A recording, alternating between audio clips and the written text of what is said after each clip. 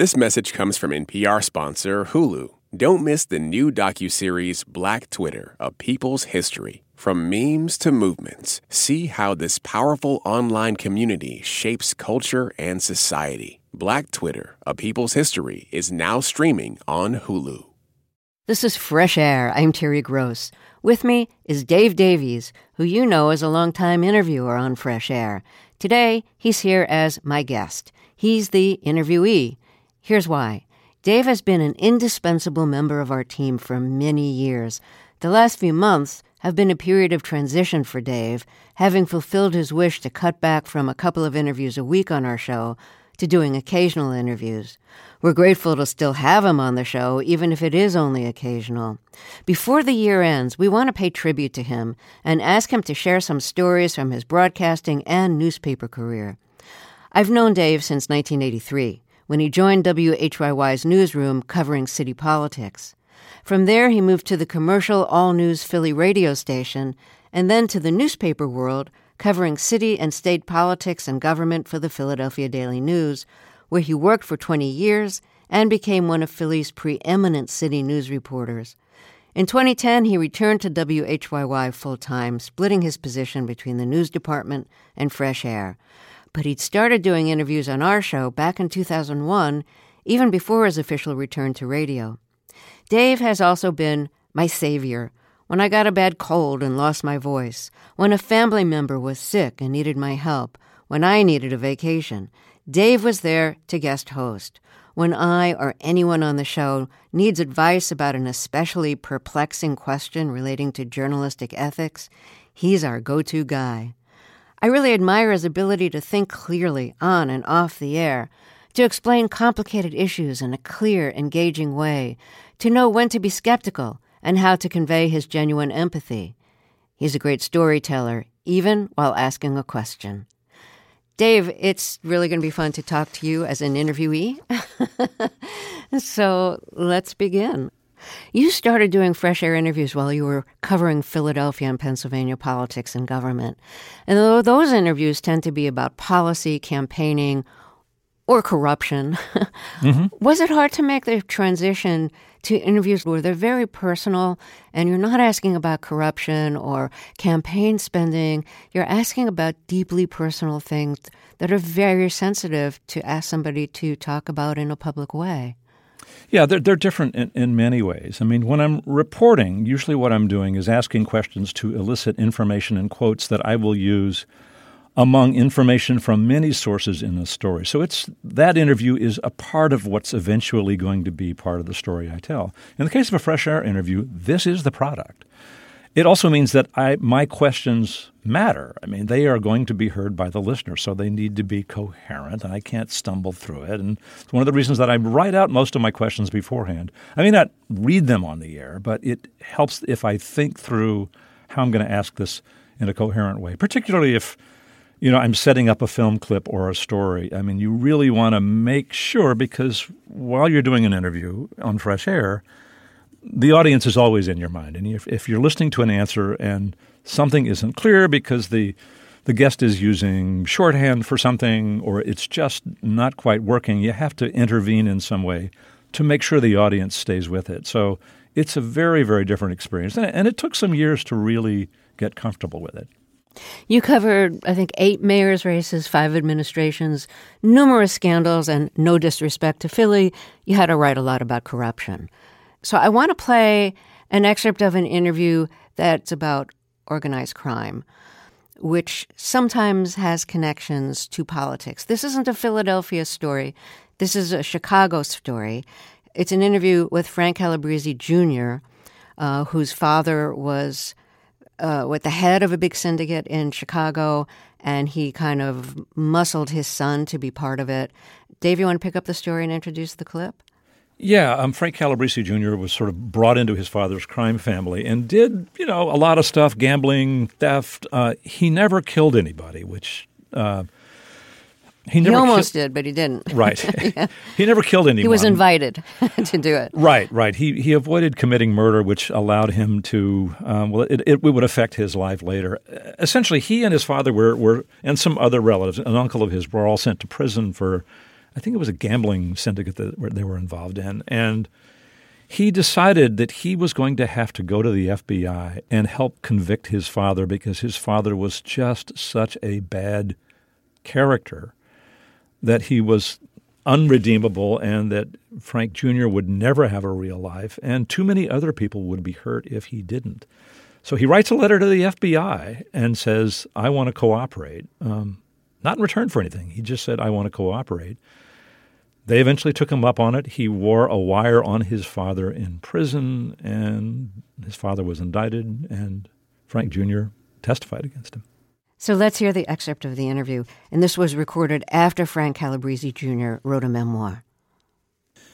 Eventually, there are indictments against your father and a lot of other members of the Chicago outfit, and there is eventually, of course, a trial. And while you've given the FBI its choice evidence in these tapes, these recordings of your father implicating himself, that's not enough. You've got to go take the stand at the trial, tell the jury the story of your getting the tapes, and also to translate the code that your father uses as he speaks to you. So that means you're going to have an extended stretch on the stand, face-to-face with your father. How did you feel approaching that? I felt confident. I knew the day I did the letter my life was going to change, and I know that the day I did the letter that I would be sitting on the stand in the same room as my dad going through all this. So I knew it was going to happen. It's just a matter of time. It's just a matter of waiting. What I never thought about was the emotion that would come over me when I walked in that courtroom from not seeing my dad. I want to say probably for about a good 5 years I hadn't seen him. And there he is sitting over there. He's aged, and, I walk in the room and I just didn't stare at him, but out of the corner of my eye, I could see him sitting there, and I could see a dad looking at his son and me looking back at him. And at first you're just looking to see how they look or what's going on with them. And I wanted to run over and hug him. I really wanted to go over there and hug him, and it killed me. And so that first day on the stand, I only was on the stand for a half hour because it was towards the end of the day. But I'll tell you, after 5 minutes of being on the stand, it didn't take me long to have that love for my dad turn into hatred for my dad and remind me of what I'm doing, and I'm sitting up there doing it. And explain the transformation. Was it the questions you had to answer? No. It was my father sitting over there, the gestures he was making and trying to stare, and it was my, being in a room with my father, it didn't take long because I knew him and I knew what he was doing. I knew what he was trying to do. What gestures do you mean? Yeah, he laughed. He shook his head when I talked. He bounced around in his chair. He tried giving me, and I won't look at him. I won't give him the satisfaction. The other thing is there was a huge volume of material that you had to present to a jury in a calm and convincing way. Yeah, and, it wasn't hard because I lived it, and I knew the codes. And, once I settled in, I knew I had a job to do. Now, I could tell you that every day that I went home from the court, and I might have slept an hour a night, I cried. I paced, and it wasn't about what I had to do in court. It was about, it's my father. I love him dearly to this day, but I didn't love his ways, and I still don't understand why he didn't have mine and my brother's backs ever. When you undertook this step to testify against your father, and we got to say not just your father, I mean, other people went down. This was a huge indictment, a massive case. You chose not to go into the witness protection program. You didn't want to be cut off from your family. You wanted to be able to be honest and earn a living in some way. What can you tell us about your life today? Yeah, the witness protection, I've caught a lot of flack for not going, but I have to be here. I have to be here. I have to give my father that chance of getting revenge on me if he needs to, and I didn't want to bring my kids into that program. I know nobody's going to bother my kids, and I don't want anybody to bother my brothers, so they know where I'm at. Did you just say that you had to give your dad the chance to come after you if he wants to? Yeah. What do you mean? Well, I feel that there's a difference between, one of the names that they like to tag people with is rat. And, I don't feel I'm a rat, cooperating witness. I am a turncoat. I mean, you could call me a lot of different things, but rats run and hide, and I couldn't run and hide. You know, Frank, when I read the beginning of your book, and it begins with you writing, you're in prison and you write the letter to the FBI saying, I want to talk to you about this. And you explain your motivation at the beginning of the book that you wanted to help them make sure that your father was kept in prison the rest of his life. And I read that and thought, that can't be the real reason. Whenever anybody in organized crime testifies or informs on people, it's because there's something in it for them. They want a reduced sentence. They want immunity. They want a deal. You didn't get any of that, did you?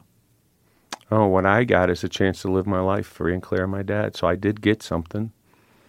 And a lot of people around me also got to live their lives free of him too. But to this day, my father sitting locked behind 3 doors still instills fear in a lot of people. People are still scared sometimes to mention his name. So that was Dave Davies' interview with Frank Calabrese Jr. The interview was recorded in 2011 and 2011, and his father, Frank Calabrese Sr., died the following year in prison. Dave, I love that interview.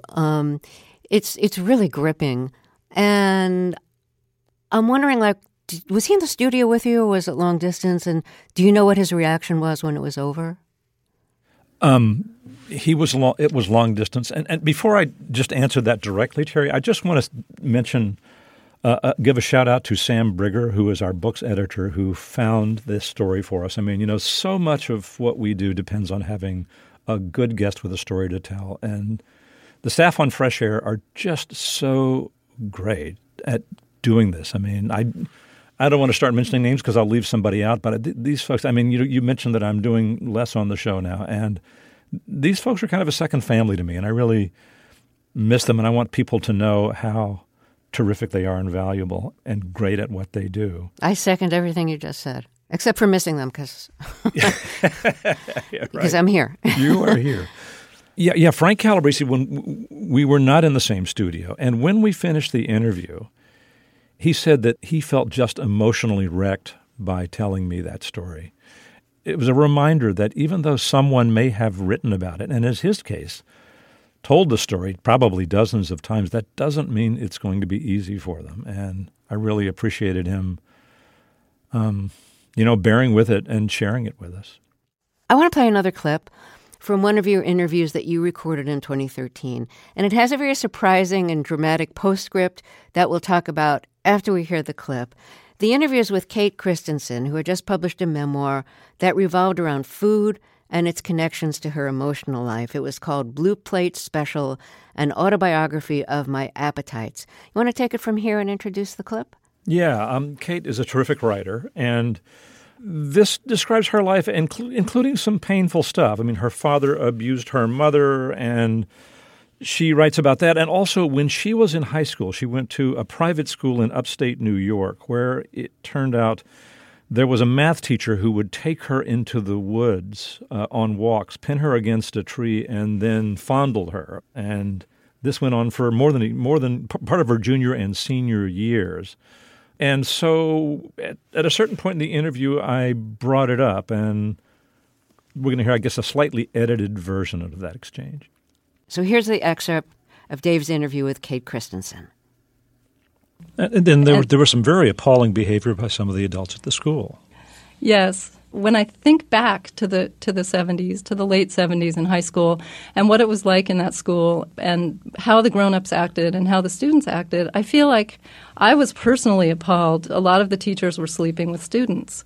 But the student body in general, there wasn't a sort of outrage about it. And it seemed to be what was happening. It was sort of trendy. Well, I mean, you were a victim. I mean, this teacher repeatedly molested you. I mean, not rape. But clothes were on. But it was, there was contact that was utterly inappropriate. It happened more than once, and you as a kid kind of were overwhelmed and couldn't resist. When you say you were a victim, I think, was I? I don't really identify that way. I see it as I was a young girl far from home, and this man, he liked to paw me repeatedly. But I didn't let it – see, I didn't allow it. And that was part of the problem. I didn't allow myself to be upset by it.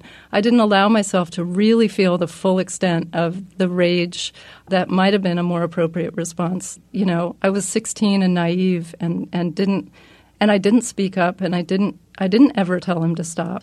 Do you think that was emotionally damaging to you? I mean, it's the kind of thing that today, I mean, the guy would spend years in prison for. I know.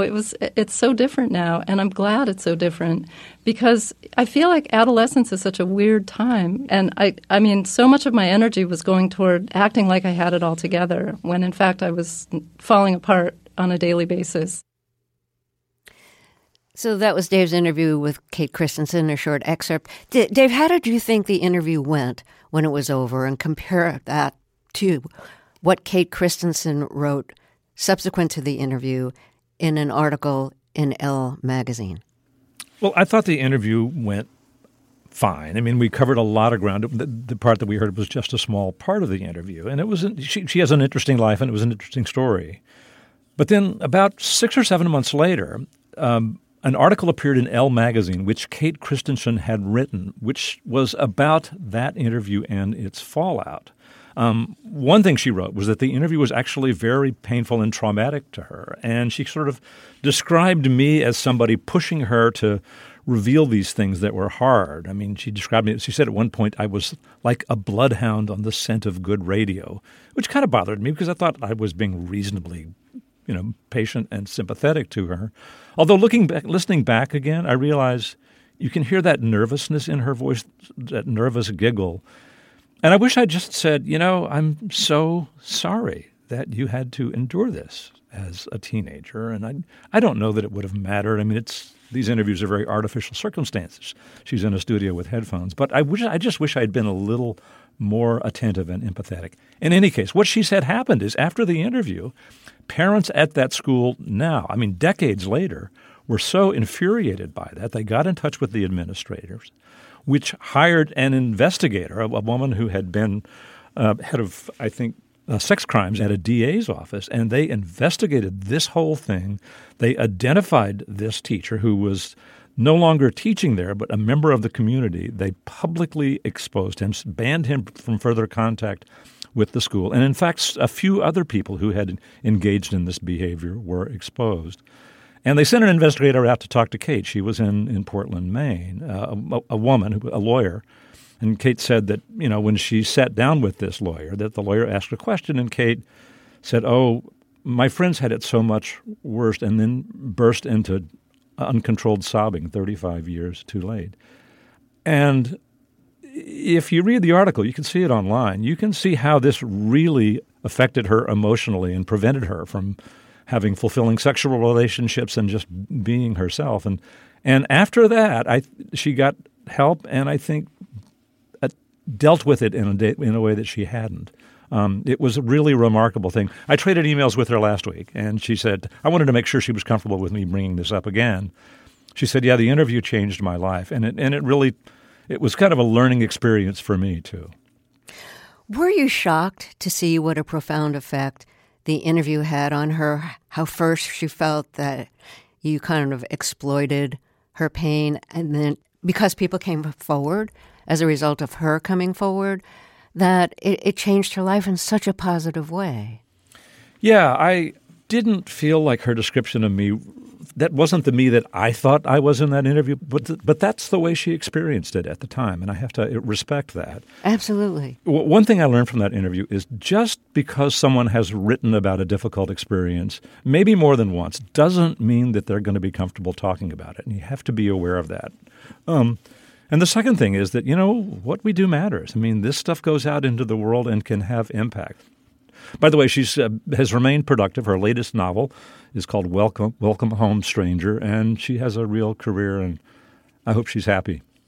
But this is true for both of us and probably for all, broadcast interviewers. You never know what happens after an interview ends.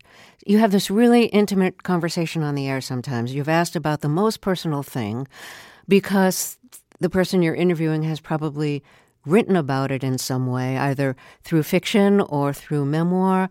And then you part ways and you may never see them again. And, of course, may never know about the impact, if there was any impact, on their lives.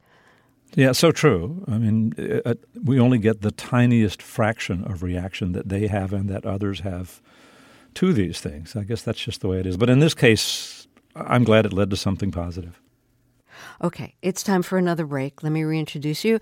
I'm talking with Fresh Air's Dave Davies, and he's a longtime interview contributor on our show. But this year, he started cutting back on the number of interviews, so we're paying tribute to him before the year ends. And we'll be back with more of my interview with Dave after we take a short break. I'm Terry Gross, and this is Fresh Air.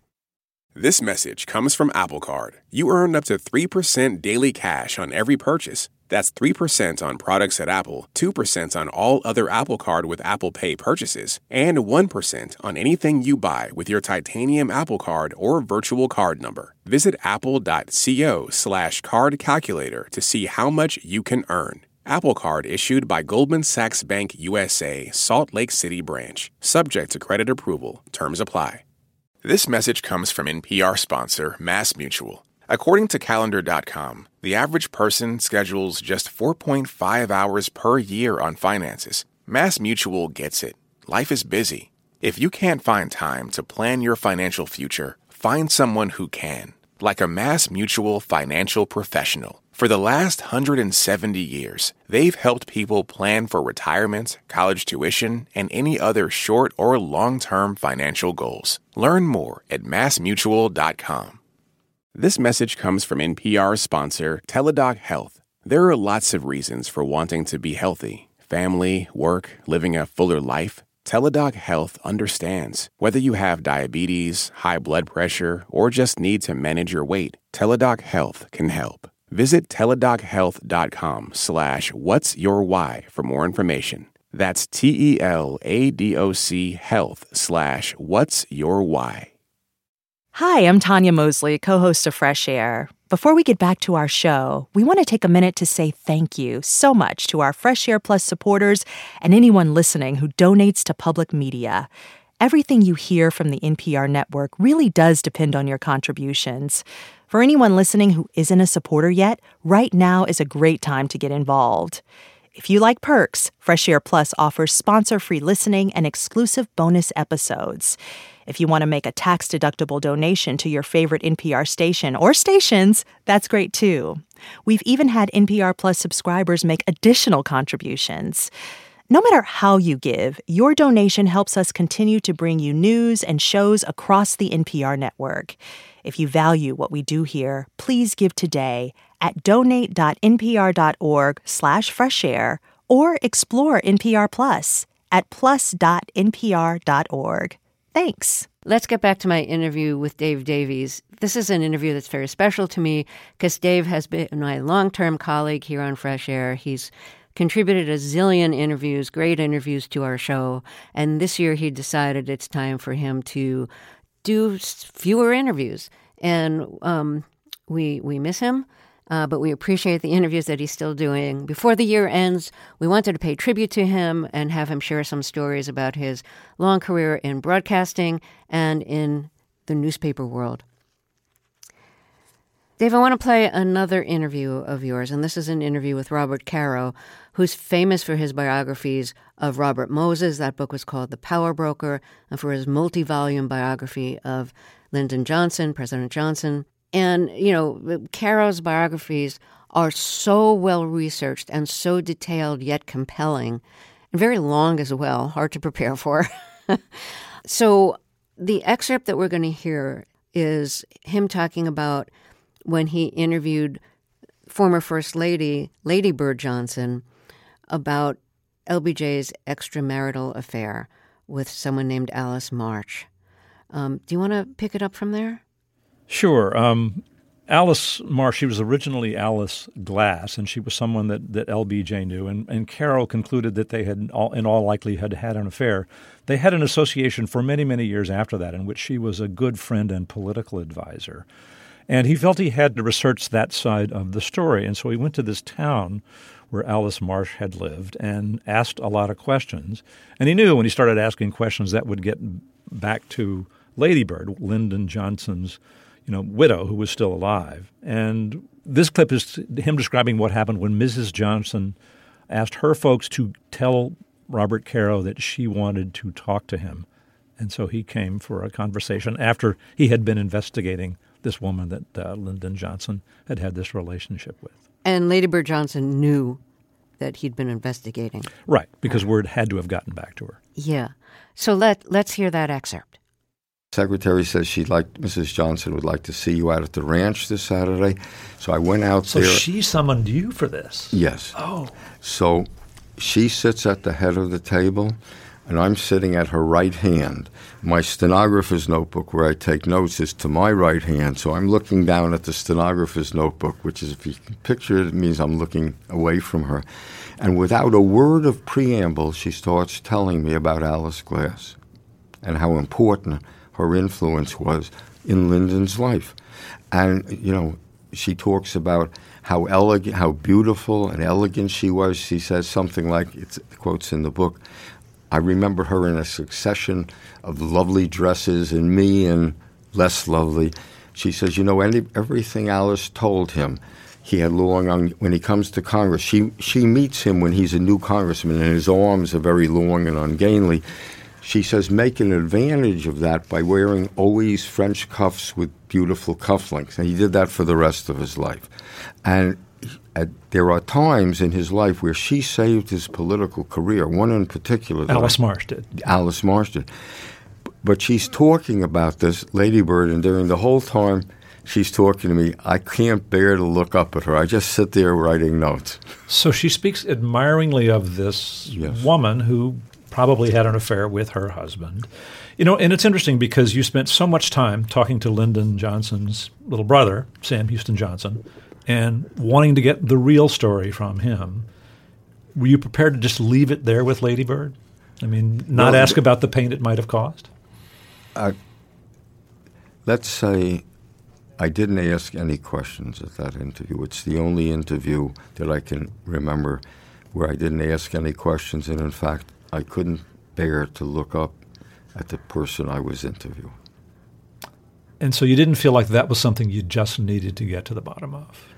Well, from my point of view, I had gotten to the bottom of it because I had seen, I could document how she said, for example, a number of times in which she saved his political career. He relied on her. During the war, he's in Australia.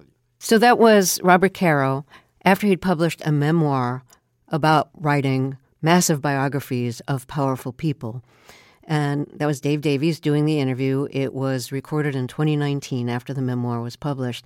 Dave, it obviously made a really big impression on you that when Lady Bird Johnson was talking about basically the importance of President Johnson's mistress in his life, that Caro couldn't even look at Lady Bird and didn't ask her any follow-up questions.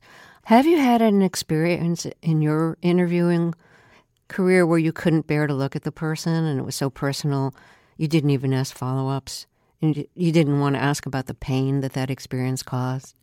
I'll just tell you one thing that comes to mind. I don't know if this is so relevant or useful, but I'd gotten a tip about a tyrannical boss in the city's water department. Those are the toughest stories to write because they involve stories that are very hard to verify. There's often there's little documentation. But this person had told me that this boss was just such a tyrant and how he had really berated and abused this one guy who had a special needs son. And I don't remember all the details, but I thought, well, this is worth pursuing. And so I called this guy time and time and time again. He wouldn't call me back. And I finally just, I had his address, and I went up and knocked on his door. And he opened it, and he knew who I was. And he said, all right, come in. And we sat down on his kitchen table, and he started talking about a little bit. And soon he was just weeping. I mean, full out bawling. And what he said, he was absolutely right about, which was, if you write this story, it'll be a story in the paper, and some people will read it, but nothing's going to happen to this person. And my life's really going to be ruined. I need this job. And I walked away from the story. I thought he is right. I mean, this person's not going to be fired or prosecuted. It's just and he is going to endure terrible personal cost. And that was one where I just said, yeah, you know what? I've put a lot of hours in here. Not going to do this story. And I'm sure you always felt good about that decision afterwards. I think it was the right call, yeah. But it's tough. I mean, I think a lot of reporters just, have the ability to summon a level of detachment that says, not my problem where the chips land. And I couldn't ever quite do that. I respect that. Since so much of Caro's book was about, writing massive biographies, researching them, interviewing people, did you learn anything about interviewing or reporting from reading that memoir that's been helpful to you? No, it mostly made me feel small. That's great. I mean, what he was doing is a lot of what I did with the newspaper, which is to mine public records and to develop sources. But, if I worked on a story for a couple of months, that was a long time. I mean, he worked for years on these things. And I was kind of in awe of his determination. Well, we have to take another break, so let me reintroduce you if you're just joining us. My guest is Dave Davies. You know him as a longtime Fresh Air interviewer. We'll be right back after a short break. This is Fresh Air. Support for NPR and the following message come from the American Cancer Society. Dr. Alpa Patel leads a team that researches cancer risk factors, and she shares how her team makes an impact. We always do what we like to think of as actionable science. So the work that we do makes its way to things like nutrition and physical activity guidelines for cancer.org, where millions of people come each year to learn about how they can better prevent cancer. To learn more, go to cancer.org. Support for NPR and the following message come from NPR sponsor Allianz Travel Insurance. International travel can be life-changing, but an unexpected emergency can make your trip memorable for all the wrong reasons. Allianz Travel Insurance provides benefits for medical emergencies, trip cancellations, travel delays, and more. Get a quote at AllianzTravelInsurance.com. Let's get back to my interview with Dave Davies, who's been contributing interviews to Fresh Air since 2001. And then recently he decided it's time to cut back on the number of interviews. So we're paying tribute to him before the year ends, but he will be back next year, just doing fewer interviews than he used to do. I want to play another clip, and people who know you well from Fresh Air know that one of your specialties is sports. Like when we get a sports book, or when it's like World Series time or spring training or Super Bowl or whatever, if there's an interview on Fresh Air about it, it's going to be yours. At least that's been the history of it. So this is a sports-related interview, and it's an interview with Joe Buck, who is still or was? Is still. He's probably the best-known television sports broadcaster. And my question demonstrates why you do the sports interviews.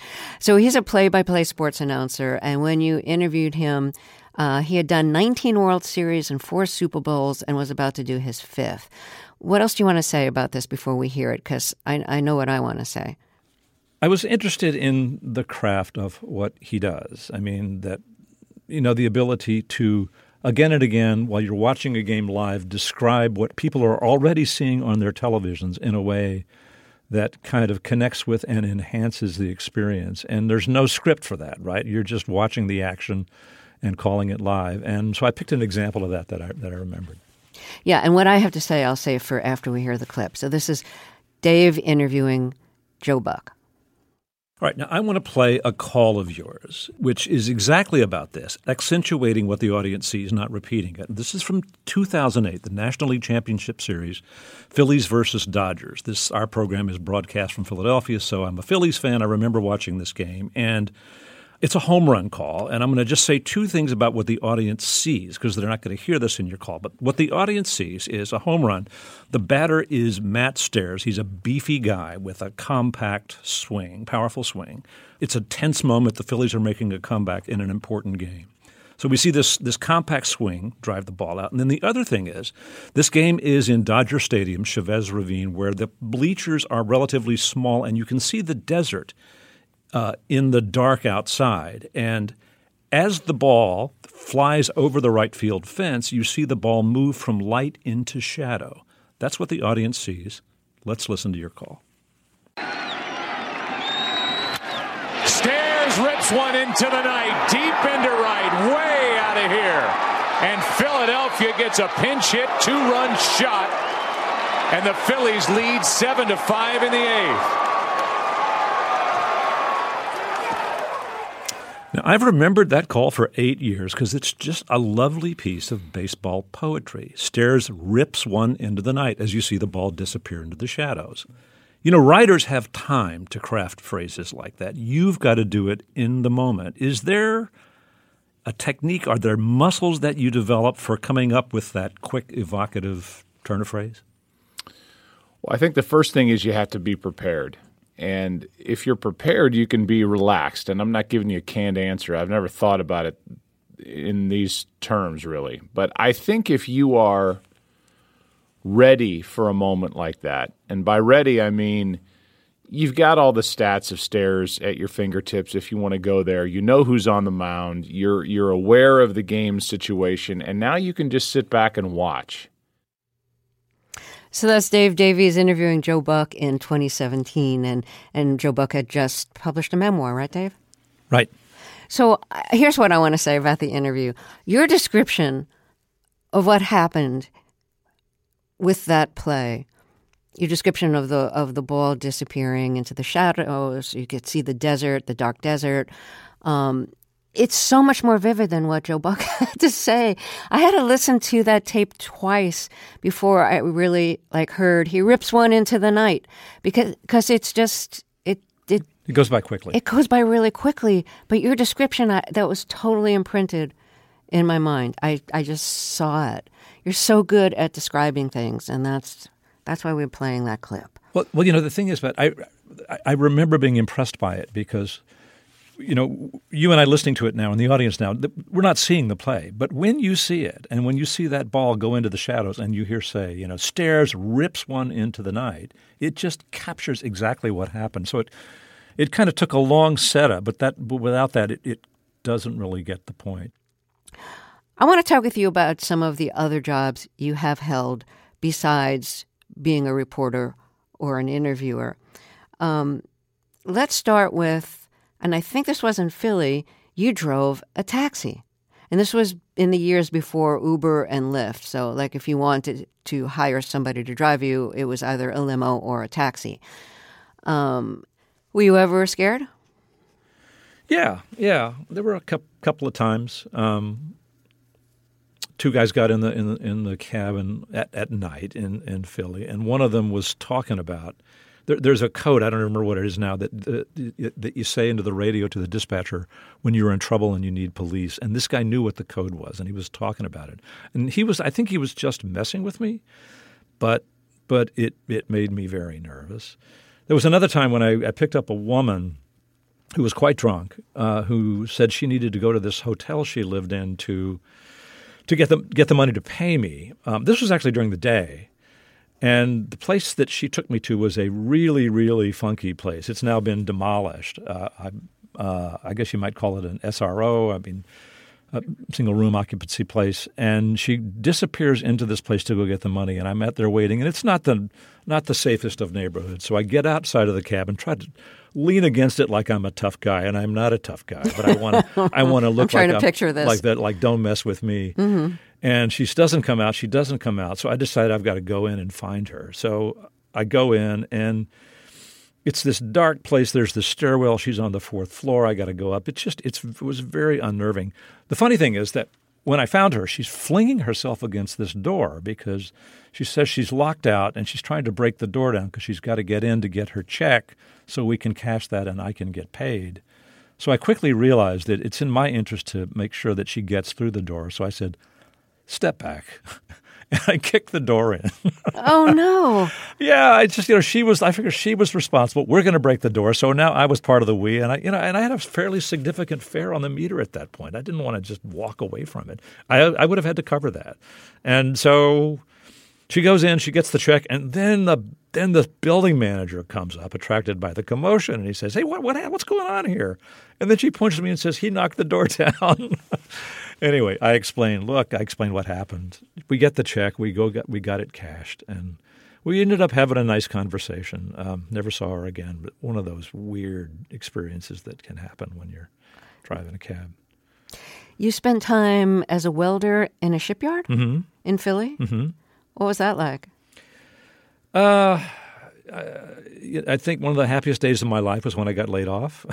It was hard work, and it was on a shipyard on a river in a bitterly cold winter. And when you're building a ship, it's all steel around you, and it's all so freezing cold. But it was interesting work. I mean, it was interesting to learn about welding. It was interesting to see how ships are made. We worked on container ships on oil tankers. But yeah, it was not a career I wanted to have. Okay, we're going to take a break here, and then we'll talk some more with my guest and fellow Fresh Air interviewer, Dave Davies. This is Fresh Air. This message comes from NPR sponsor Planet Oat. While some podcast topics can be complex and pretty heady, Planet Oat oat milk is an uncomplicated no-brainer. It's rich, creamy, and an excellent source of calcium with vitamins A and D. Also, Planet Oat's unsweetened varieties have 0 grams of sugar. It's great in coffee, cereal, smoothies, you name it. So next time you're at the grocery store, save the overthinking for the podcast and reach for the one that has it all. Planet Oat oat milk, or visit planetoat.com for more. This message comes from NPR sponsor Mattress Firm. How do you sleep at night? Mattress Firm can help anyone sleep at night. Mattress Firm's sleep experts receive 200-plus hours of training annually to help you get your best rest. Upgrade your sleep with a Tempur-Pedic mattress made with a one-of-a-kind, infinitely adaptable Tempur material for exceptional support to help alleviate aches and pains. Get matched at Mattress Firm's Memorial Day sale and sleep at night. You grew up in South Texas. Mm-hmm. Describe the neighborhood that you grew up in, or the part of Texas that you grew up in. Well, Corpus Christi, it's a coastal city. It was a working-class neighborhood of, single-story frame houses. Went to public schools. Both of my parents grew up on farms. I mean, they actually spent a lot of their years in rural poverty. They were on family farms during the Depression and went through some rough years. That was up in West Texas. My dad was in West Texas. My mom was in southern Oklahoma. And she used to tell me they would close school in the fall so all the kids could go out and pick cotton. But anyway, they got married and made our way down to Corpus Christi, and that's where I grew up. Am I right in saying that one of your grandfathers, drove cattle? Yeah, this is a fun little story. He was one of the last participated he was probably about 13 in one of the last horse-driven cattle drives that went down Main Street in Lubbock, Texas. I think it's called Main Street. There's a big boulevard there. Yeah, I interviewed him about this when he lived when it was 90s. And when I first started in radio, I went and did an interview with him. And he kind of knew these cowboys because he was on a farm. And a little guy like him who was a good horseman was valuable because they could ride these lighter horses, which were more nimble, which were really effective in cutting out cattle. And so he got a fair amount of work doing that, and he went on this trail drive. I don't know if it started in Lubbock, but it went through Lubbock and somewhere up north. I don't know exactly where. But there was a story about it in the Lubbock newspaper. So, yeah, that's my heritage. Yes, my connection with cattle drives is one of my favorite shows growing up was Rawhide. Yeah. Rowdy Yates. Yeah, exactly. Which was about a cattle drive, and Clint Eastwood played like the assistant trail boss? Trail boss, the assistant trail boss. And this was before Clint Eastwood was famous as a movie star. That's right. So I was in elementary school, and I just loved that show. Yeah. Great song. Oh, Frankie Lane sang the theme song. That was really great. Mm-hmm. But the other thing I'm thinking of is it must feel like such a distance between your grandfather, being a cowboy in a cattle drive and your work as a city journalist? Yeah, I think to a lot of my extended family, it was just weird that you'd move out of Texas. I mean, it's I have cousins that I'm very fond of, and they never quite got that Dave moved up north. But yeah, I sort of came up here and found a home in Philly and liked it. And yeah, it's such a different world. It's very odd that I spent decades covering, I drove a cab in Philly. I spent decades covering politics. I know so many neighborhoods and so many politicians. And although I have great affection for Texas, I don't have the same kind of knowledge because I've been away for so long. But yeah, completely different worlds. I think our listeners will note that you don't seem to have a Texas accent. Did you ever? Probably did. My parents certainly did. It's funny. My mom she used to use the expression. You know the expression "go jump in the lake." Yeah, sure. She would say that. Not there were any lakes where I lived, but right in Brooklyn. When she would say that, I thought she was saying "go jump in the leg," the limb, because she would say "go jump in the leg," and I thought that. So yeah, my parents had Texas accents, and I remember in I think junior high and high school being aware that the people on television, like in the newscasters, spoke this standard English. And I just decided to do that. I don't know. I did. And how old were you when you decided to do that? I don't remember exactly. Probably in high school. Mm-hmm. I just kind of felt like that. That's what sort of educated people sort of sounded like. And if I woke you in the middle of the night, would you have a Texas accent? I doubt it. Right. No. In fact, what's scary is occasionally I'll hear a Philly accent creeping into me. That the long O, like home, becomes home. Yeah. I'm the Home Depot. Wow, where did that come from? You hear something, you pick it up. Yeah. Dave, I've had a really good time doing this. I'm really glad we did it. Yeah, it's funny, Terry. You and I, we've worked on the same show for so long, but we don't work together much. We work in parallel, That's exactly right. You're doing a show or I'm doing a show, so we don't actually talk that much. And either you're super busy on deadline or I'm super busy on deadline or we're both super busy on deadline. So, yeah, we don't get to talk that much, which is one of the reasons I so thoroughly enjoyed this, because it was just a really focused conversation with you, and I got to learn things I didn't know about you. Thanks for asking, Terry. And before we go, I just want to say, because you've said a lot of nice things about my work, is that in the 1980s, when I first came to the station, Fresh Air was a local show. But even then, everybody knew that, everybody in Philadelphia who listened, and it was a large audience in the Philly area, everybody knew what Terry Gross was doing was distinctly different, that this was something alone and apart in the world of interviewing, which is why, you eventually got, with the help of the terrific Bill Simmering, our station manager, got onto NPR nationally, first weekly and then daily. And then, the nation embraced it as they do. And when many years after that, I was invited to do this, it was an intimidating thing to pick up Terry Gross's microphone. And the one thing that I've done from the beginning is to really prepare very, very thoroughly for every interview because, there's a standard here, right? People are used to hearing Terry, and you better bring your A game. That's never stopped. I've gotten more comfortable with it, but the thorough preparation is really, I think, in some ways one of the things that defines the show, and I've never given this up. So thank you for giving me a chance to be here and letting me grow into the job. It's been a really meaningful thing in my life, and I'm so glad you're still doing it. Thank you, Dave, and we have really treasured having you on the show and continue to do so. Thank you for everything you've done on our show and will continue to do. Thank you, Terry. Dave Davies has been contributing interviews to Fresh Air since 2001, and there's more to come.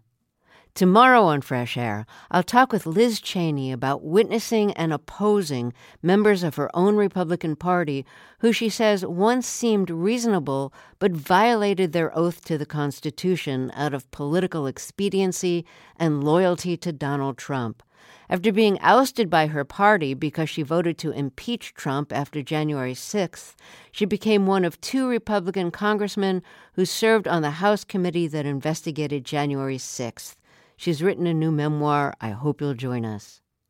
To keep up with what's on the show and get highlights of our interviews, follow us on Instagram at NPR Fresh Air. Fresh Air's executive producer is Danny Miller. Our technical director and engineer is Audrey Bentham. Our interviews and reviews are produced and edited by Amy Salet, Phyllis Myers, Sam Brigger, Lauren Krenzel, Heidi Saman, Anne-Marie Baldonado, Teresa Madden, Thea Challoner, Seth Kelly, and Susan Yakundi. Our digital media producer is Molly C.V. Nesper.